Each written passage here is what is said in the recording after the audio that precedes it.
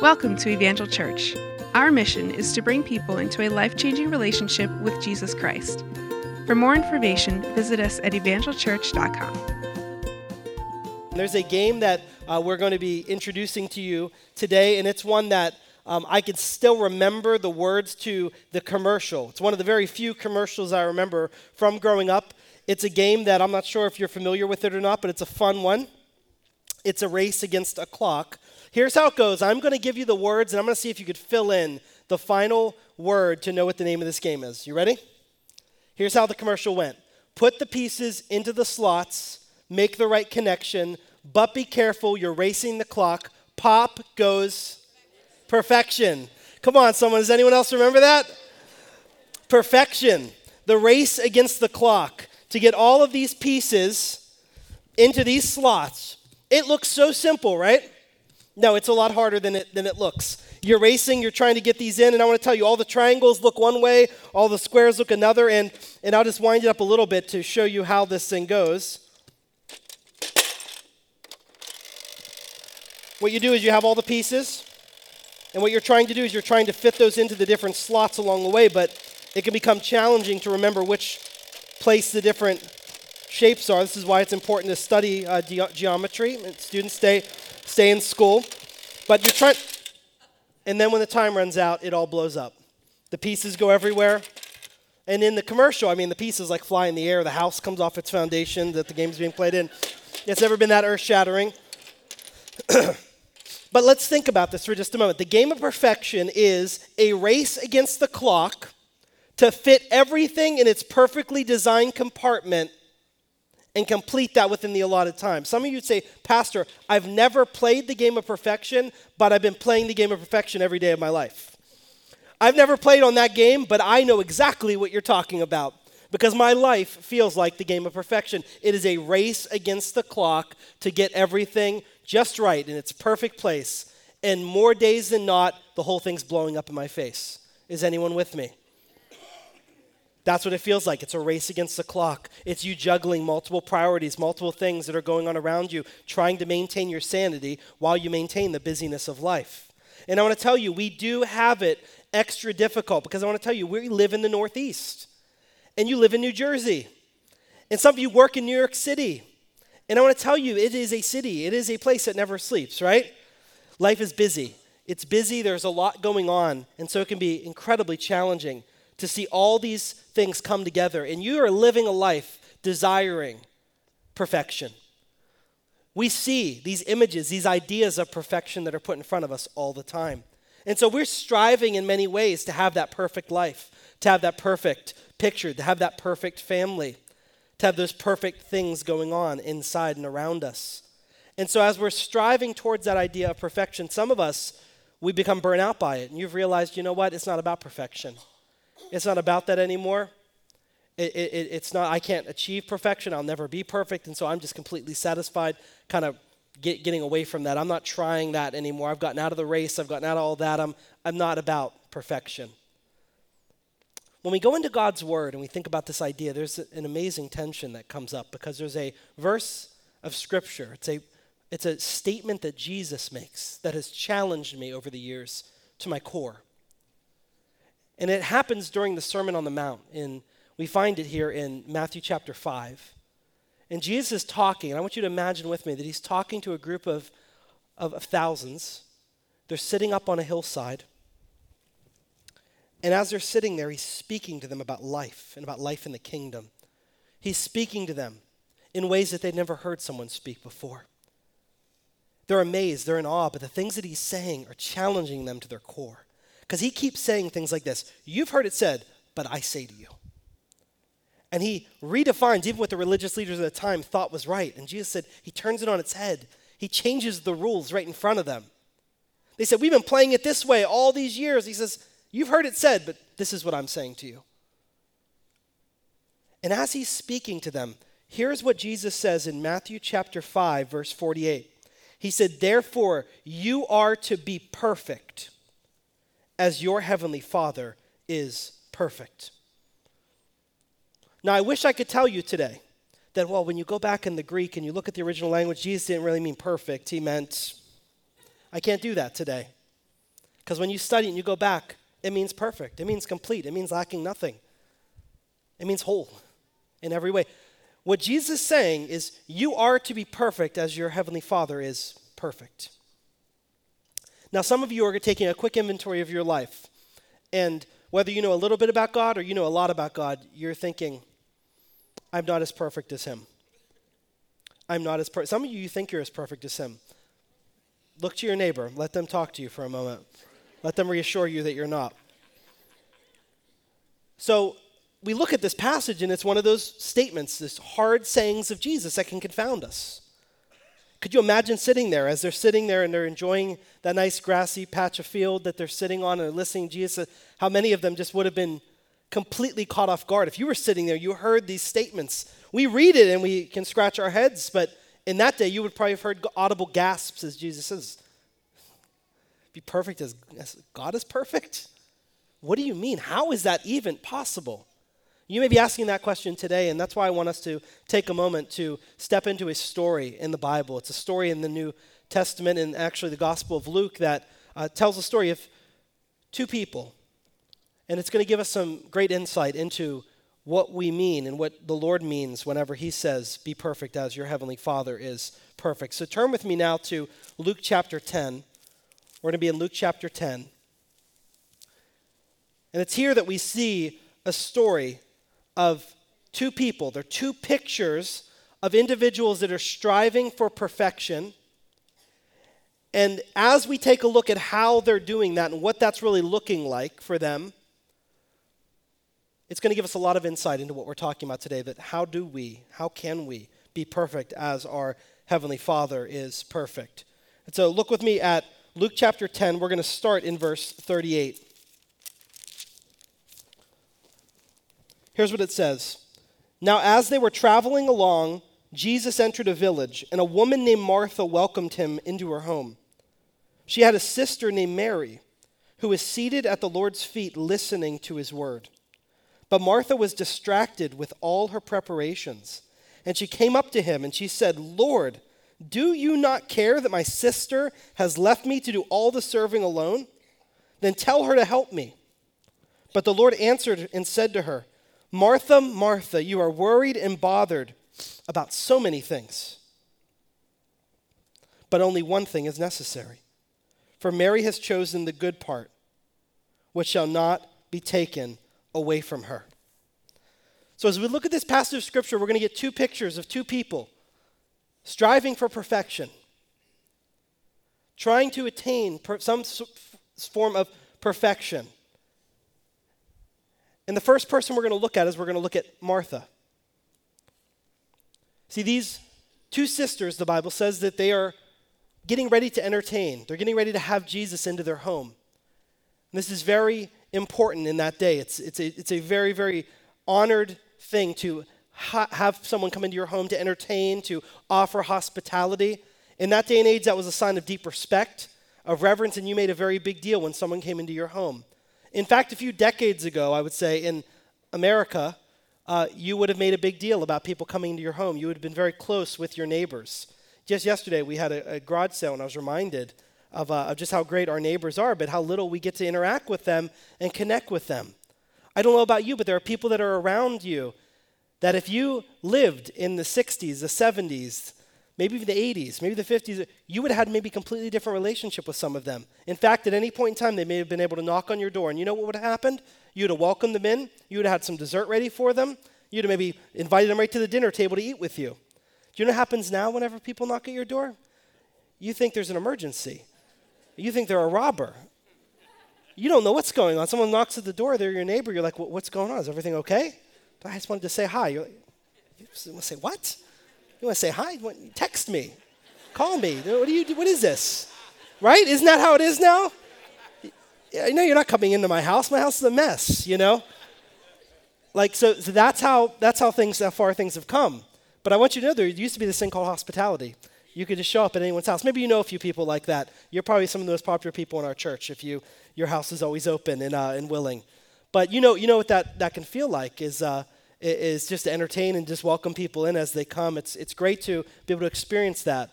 But they made a big deal whenever someone showed up. Now imagine Jesus just the one showing up at the home. And they're seeing, I have to prepare for his arrival. I have to get ready. We have to get everything ready. And so you can imagine when you're getting ready for a party, when you're getting ready to host some people in your home, you're getting it all in order. And so when we look at the first person, it's Martha. And for Martha, it's a picture of outward perfection.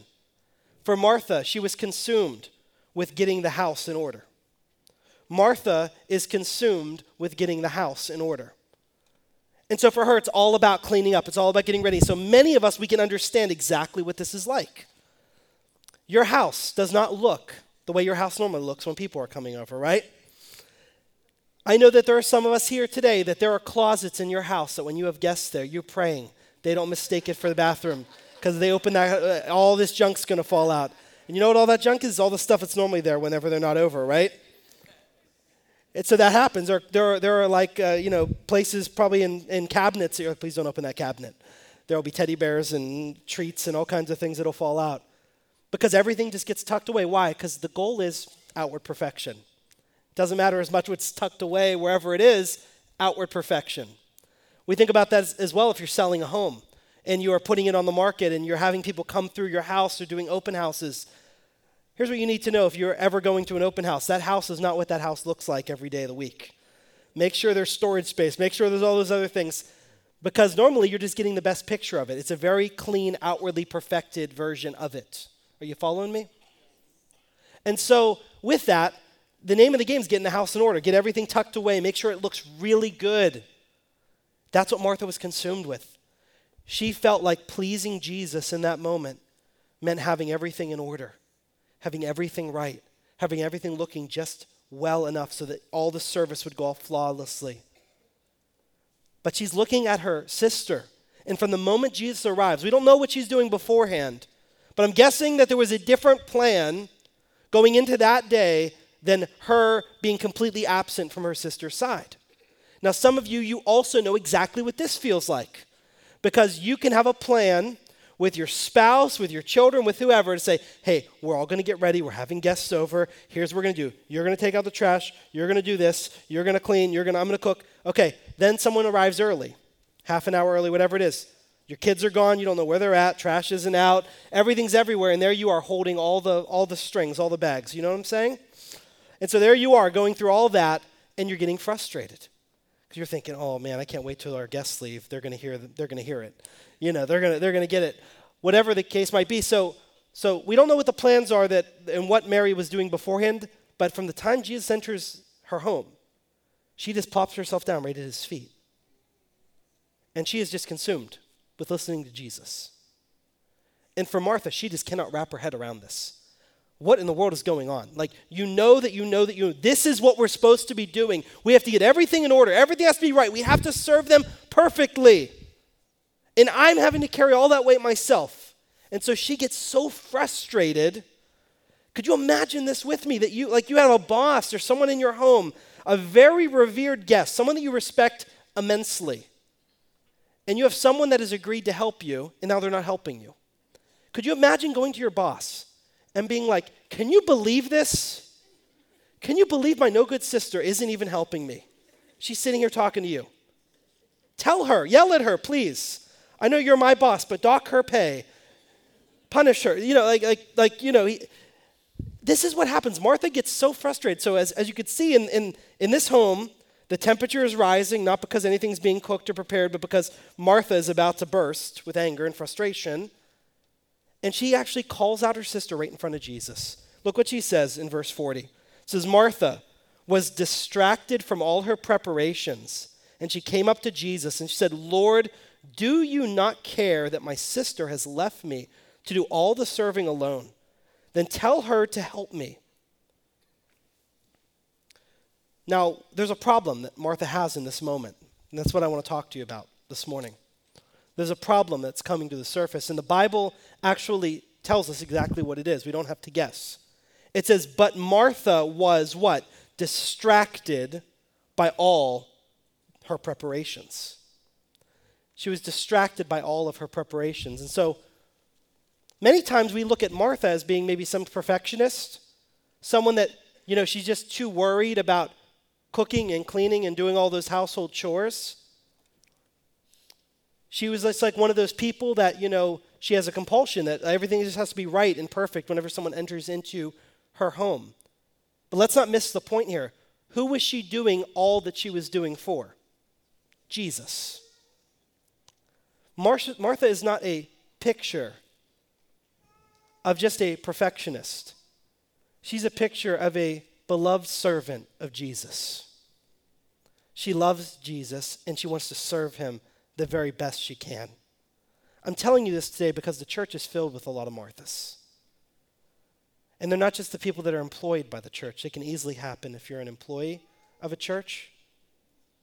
But I want to tell you, many of our faithful volunteers, many of you that even serve in ministry or have lives where you've served in ministry and been so engaged and so involved in everything, at some point in time or another, you may have turned into a Martha.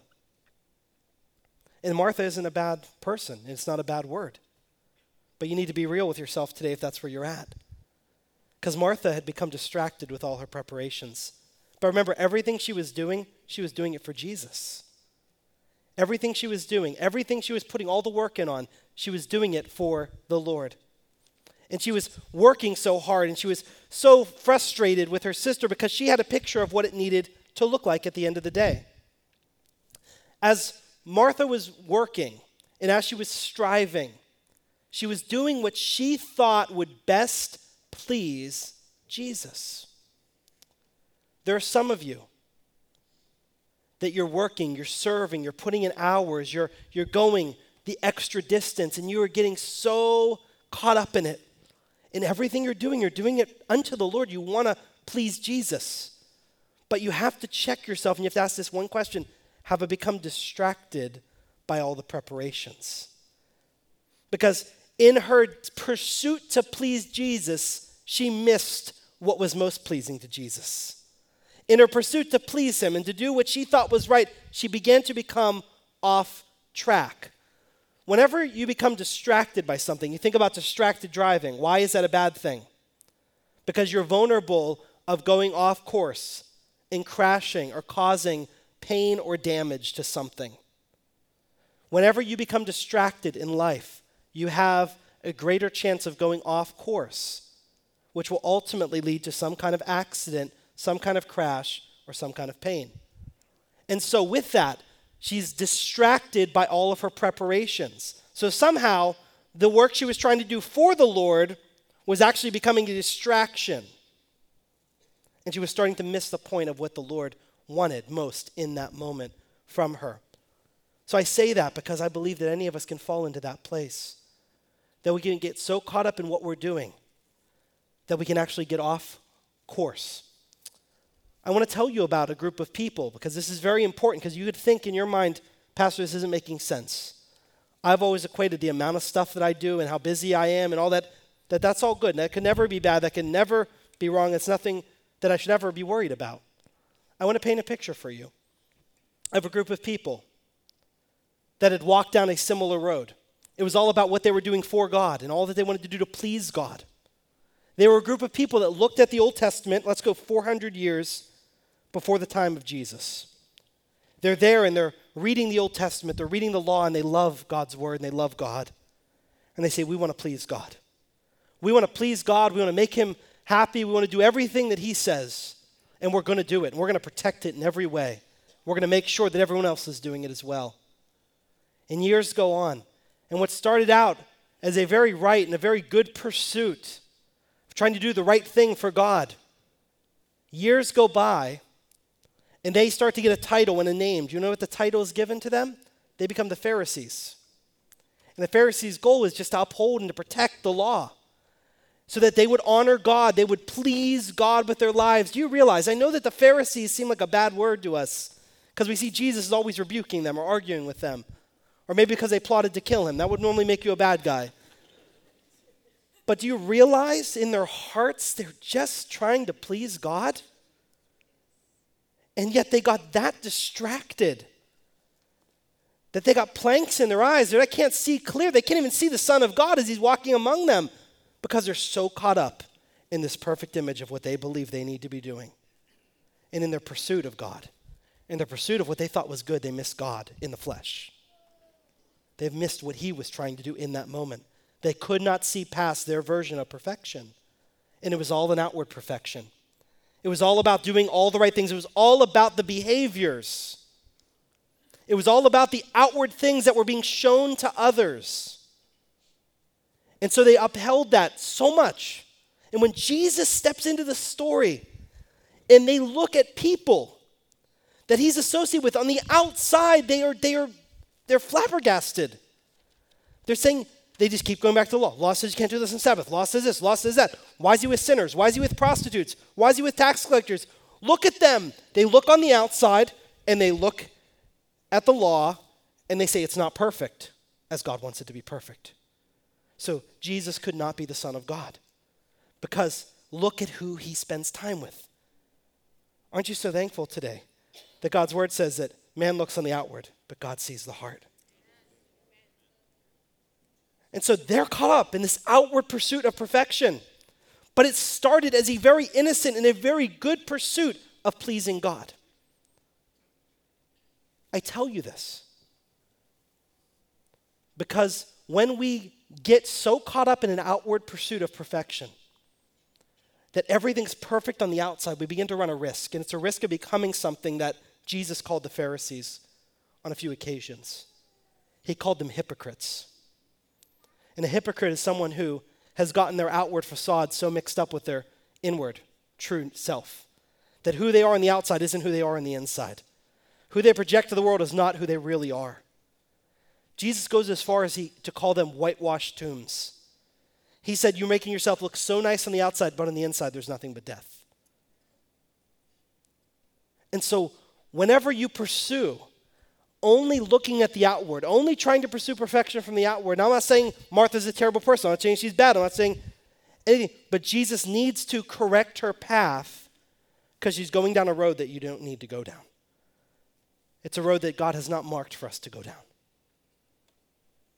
You say, well, then is it not about my behaviors? Is it not about righteousness? Is it not about living right? Because all those things seem to be pretty important to God.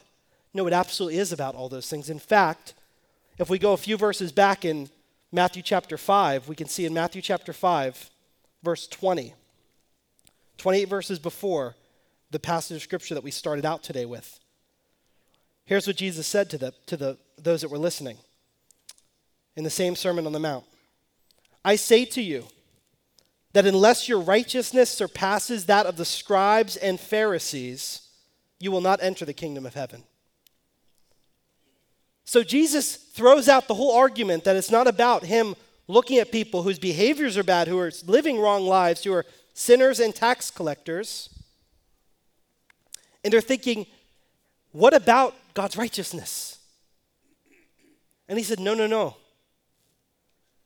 I tell you that unless your righteousness surpasses that of the scribes or Pharisees, those that have dedicated their entire lives and existence to upholding the law, that unless your righteousness surpasses that, you're not going to see the kingdom of heaven. You say, Pastor, this isn't a pretty picture you're painting for me. It is a picture of perfection, but it's a different kind of perfection. It comes in a completely different way. Martha is pursuing outward perfection. She wants to get the house in order. She wants to do everything she can to do that. And for some of you, I need you to take a look today in the mirror of God's word and say, am I becoming a Martha? Am I Martha? Have I been living this life where I'm just pursuing outward perfection? That things are not good on the inside. Things are not good behind the scenes. No one sees what's happening in the van before we pull up to church. But when we get out, everything's good. Everything's good. Everything is spick and span. Man, I lost my job and no one's going to know about it. I'm hurting so much on the inside, but man, I'm going to put on a brave, happy face and not let anyone in. I'm going to pretend like everything is status quo. You want to give them a picture of outward perfection. It's a facade. It's fake. It's not real. Today you're hurting on the inside. But it's all about putting up the front and putting all those things in front of you. How does Jesus address those that are on that path? For some of us, we can cringe thinking if I'm Martha, then I'm in for it because Jesus had some strong things to say to Pharisees, and if I'm on a road that could lead in that direction, listen to how he speaks to Martha. Verse 41. The Lord answered and said, Martha, Martha, you're worried and bothered by so many things. When he said the word Martha, Martha, the double use of a word or a phrase in the original language is actually a means of magnification. And so whenever it's said and as a name of an individual, it's normally a sign of endearment or love to them. And so here's what I want you to do. Don't see Martha, Martha. See your name if you feel like you're at risk of being in that place. Put your name there. Chris, Chris. You're worried and bothered about so many things. Nancy, Nancy, you're worried and bothered about so many things. Mike, Mike, you are worried and bothered about so many things. The Lord speaks tenderly and in love to her, and he reaches out in the same way to you today to know that this isn't what it's all about. Martha, you want to get your house in order, but your heart is being pulled in so many directions. You're being pulled all over the place. You're worried and bothered about so many things. So many good things, maybe. Now, about a year ago, I referenced this passage of Scripture whenever I was unpackaging a principle that I want to remind us of today. And it's a difference between two things. It's a difference between what's important and what is essential. Because there are many things that are important in this life. And there are many things that were important that Martha was chasing after, but Jesus said, you're worried and bothered by so many things, and you could even put the word important there. Important things. But look what he says in verse 42. But only one thing is necessary. For Mary has chosen the good part, which shall not be taken away from her. Here's what Jesus said. You are worried and bothered by so many important things, but there's only one essential thing. And that's what Mary has chosen, and that won't be taken from her. He said, Martha, take your eyes off all the important things and make sure that you're focused on what's essential. Stop chasing after what's good and make sure you don't miss God in the midst of what he wants to do in this moment. He speaks this out to her and he calls out. So he says what Mary has done is what's essential. It's what's necessary. So let's look in verse 39 again of Luke chapter 10 to see what is it that she's doing. It says here, she had a sister named Mary who was seated at the Lord's feet listening to his word. This is what happened. These two sisters invite Jesus into their home. And they each become consumed with something. One is consumed with getting the house in order. That's Martha. But Mary, she becomes consumed with getting her heart in order. Because she's listening to his words. And she knows that that's what has the power to change her from the inside out. When she's sitting at the feet of Jesus, we can get the idea that this is some adoring fan looking up to a superstar, wide-eyed, sitting at his feet. It's a much more powerful statement than that. You see, in the Bible, to sit at someone's feet meant that you were placing yourself as their disciple. To place yourself as a disciple meant that you're sitting there, and if you're looking up to that teacher, you are saying, I want to be you. Not just I want to be like you, I want to be you. I want to become you. And so she's looking at Jesus, she's listening to his word. She realizes there's something different about him. That she's not consumed with all the important things that need to happen. When he starts talking, all she could do is sit at his feet and receive from him words that lead to life. And Jesus said that's what's essential, that's what's necessary, that's what's most important. Mary is a picture of striving for an inward perfection that the Bible promises can come into the life of those who will sit at Jesus' feet and receive and respond to his words. You'd say, how is that possible? Martha was consumed with getting her house in order. Mary was consumed with getting her heart in order. And she knew there was something about what Jesus would share, something about what his word meant that could ultimately lead to that kind of perfection. Jesus said it isn't about what goes into your mouth that makes you unclean, it's what comes out of your mouth, because out of the abundance, the overflow of the heart, the mouth speaks. So our problem, it's not a work problem. It's not a drug problem. It's not a lust problem. It's a heart problem. It's a sin problem. Sin has corrupted the hearts of man. It's hardened the hearts of man to the point where there is no hope in us being able to remedy that at all in our own strength and power. And so what's the answer? Because out of the heart, your entire life will unfold. Out of your heart will flow whatever's inside of there. And if that is not perfection, if it's sin, if it's whatever, it flows out. And so we have to imagine ourselves that we're in that place where we have a big problem. That if we're going to get the heart in order, as Mary wants to get the heart in order, it starts with looking to God's word. As the worship team comes, I want to bring you to a passage of Scripture that is a promise from God himself through the prophet Ezekiel. As he's speaking, he begins to say through the prophet to the people, and this is a promise that would happen hundreds of years before the time of Jesus, but that would be fulfilled in Jesus. Here's what he says in Ezekiel chapter 36, starting in verse 26. It says, "Moreover, I'm going to give you a new heart, and I'm going to put a new spirit within you. And I'm going to remove a heart of stone from your flesh, and I'm going to give you a heart of flesh. And I will put my spirit within you and cause you to walk in my statutes.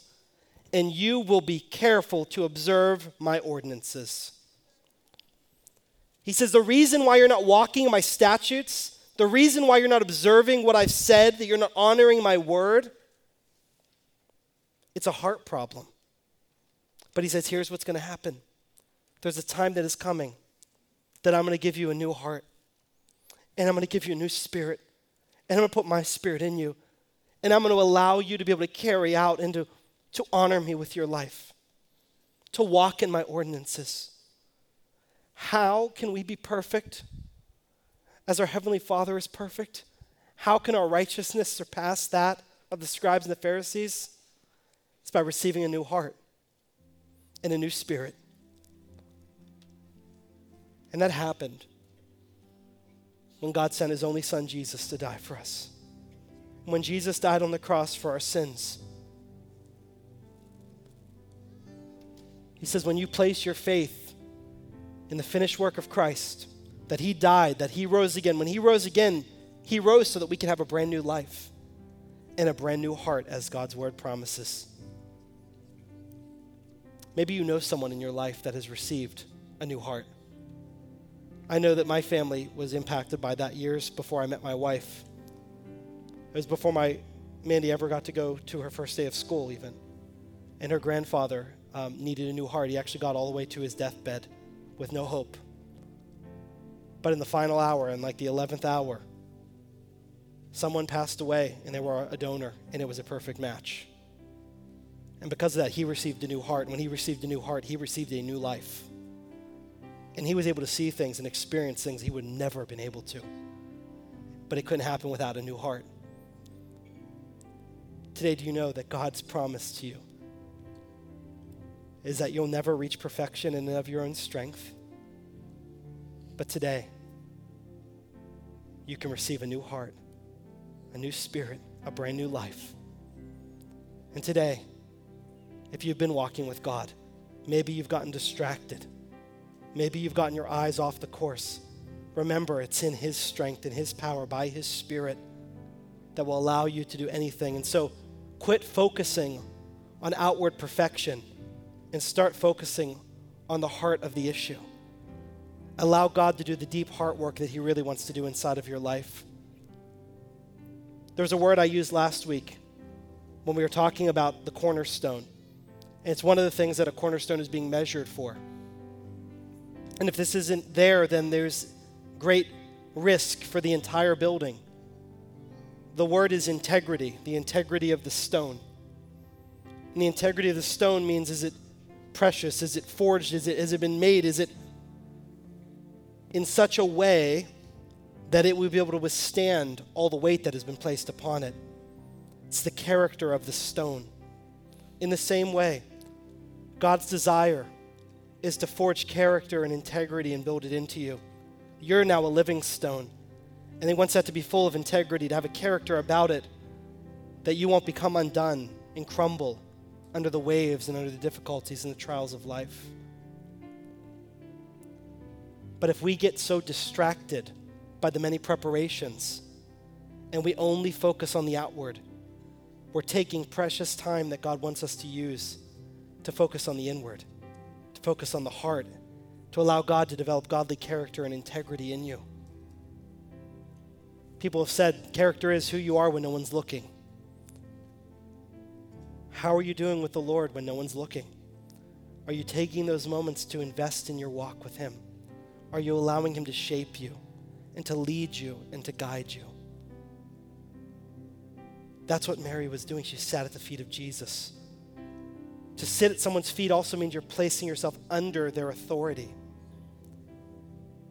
Have you placed your whole life under the authority of Jesus? I didn't ask you, did you pray a prayer? Are you living under His lordship today? Is there any area of your life that isn't? Today, maybe you've become distracted. Come back to Him. Sit at His feet. He reaches out to you in love today. And there's forgiveness in His name. Would you bow your heads and would you bow your hearts with me? I gave you two pictures of two people. And one commandment from the Lord, be perfect as your Heavenly Father is perfect. You've realized by now you can't do that in your own strength. And you can't do that apart from a relationship with Jesus Christ. So today, if you were to take a look in an inventory of your life, and you're to be very honest with me and with the Lord, most importantly, do you have a relationship with Jesus? Have you asked Him to forgive you of your sins? Today, are you confident that if this was your last day on earth, that you would stand in His presence? Because there are two places. One is in the presence of God for eternity, and the other is apart from God for eternity in hell, which is torment and death. Today, if you don't know, you don't have peace. The Bible is clear that there is no way. There's only one way. There's no other way to the Father and to the hope of heaven than Jesus Christ. It's putting your faith in Him, that He died for your sins so that you could be forgiven. And when you call upon His name in that way, and when He forgives you of your sins, you receive a new heart and a new life. The Bible says if anyone's in Christ, he's a new creation. So today, you could feel the weight of your sins maybe weighing on your life. You know that you're not at peace, you're not right with God. And today's the day you want to begin a brand new relationship with Jesus Christ. I'm going to ask you in just a moment to lift your hand, and when you do that, you're lifting it before a God who sees you. You're not lifting it for anyone else but yourself. No one can make this decision for you. It's your decision to make. And I have some altar workers that are standing by as well, and I'm going to ask them. Everyone else's eyes are closed. My altar workers, keep your eyes open and begin to pray and intercede for those that are responding. So if today's the moment and today's the day that you say, Pastor, I'm ready to begin that brand new relationship with Jesus, wherever you're sitting, wherever you're at, I want you to lift your hand right above your head right now. If that's you, lift your hand up. Lift it up right above your head so I could see it. Amen. I see your hand right there. Is there anyone else? I see your hand here in the main floor. Thank you. Is there anyone on the main, up on the balcony? If that's you, just lift your hand up right where you're at. Amen. Altar workers, I want you just to look around as well. If there's anyone around you that's lifting their hand, I can't see everyone. Praise God. Praise God for people that are turning their hearts to Jesus today. I want you to pray with me right now. We're going to pray a prayer. And it's you inviting Jesus to come and to save you of your sins and to give you that brand new life and that brand new heart. Say these words from the bottom of your heart. Repeat after me. Anyone else, if you'd like to join in, please do that as well as just a sign of support and recommitment of your heart and life to Jesus. Lord Jesus, I ask you to come into my life. Forgive me of my sins that have separated me from you. I believe that you came, that you died for me, and that you rose from the dead to give me a brand new life. Today I confess my sins.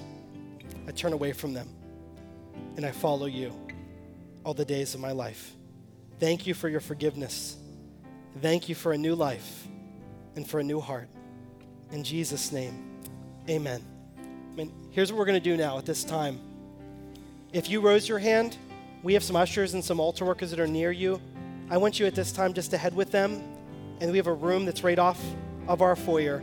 It's a prayer room. It's a place where we want to celebrate with you, where we want to give you some literature and give you an opportunity to just be prayed with by some of our leaders. So, church, can we just welcome them to the family of God and celebrate the decision that they've made? If that's you right now, step right out of your seat. Ushers will come to you if they saw you and they can help you in that way. The rest of us, let's stand. And today, church, if you're just starting a relationship with God or you've been walking with Him for a long time, the Lord's Word challenges us right where we're at. How are we pursuing this idea of perfection? Are we leaning on that relationship with the Lord? Allow Him to strengthen you in your quiet time with Him. That's when character is being formed. It's when it's being developed. And I want to pray over you in that very end. So let's just pray, and then we'll close out with prayer and worship here in the front. Lord Jesus, would you be with us today? Would you allow your word to take a deep place in our hearts? Lord, would you allow this to take root, Lord God, and for us to know that the most important way for us to strive, Lord God, and the only way for us to be perfect as you, our Heavenly Father, are perfect, is through the work that you have done through your Holy Spirit in our hearts. And so, Lord, help us to strive to keep our heart in order, to keep our hearts submitted to you in every way, to keep coming to your word, to keep coming to you in prayer, to keep coming to you in repentance and praying for revival. Lord, fill this house this Thursday night with your body, Lord, as we call upon you for our nation. Lord, use times like that to strengthen us, Lord God, to solidify us, to bring us before you in every way. So, Lord, we just commit each person here to you. Lord, I pray you'd walk with them. Lord, they experience your love, your joy over their lives. But, Lord, that you would continue to work in their hearts. In Jesus' name, amen.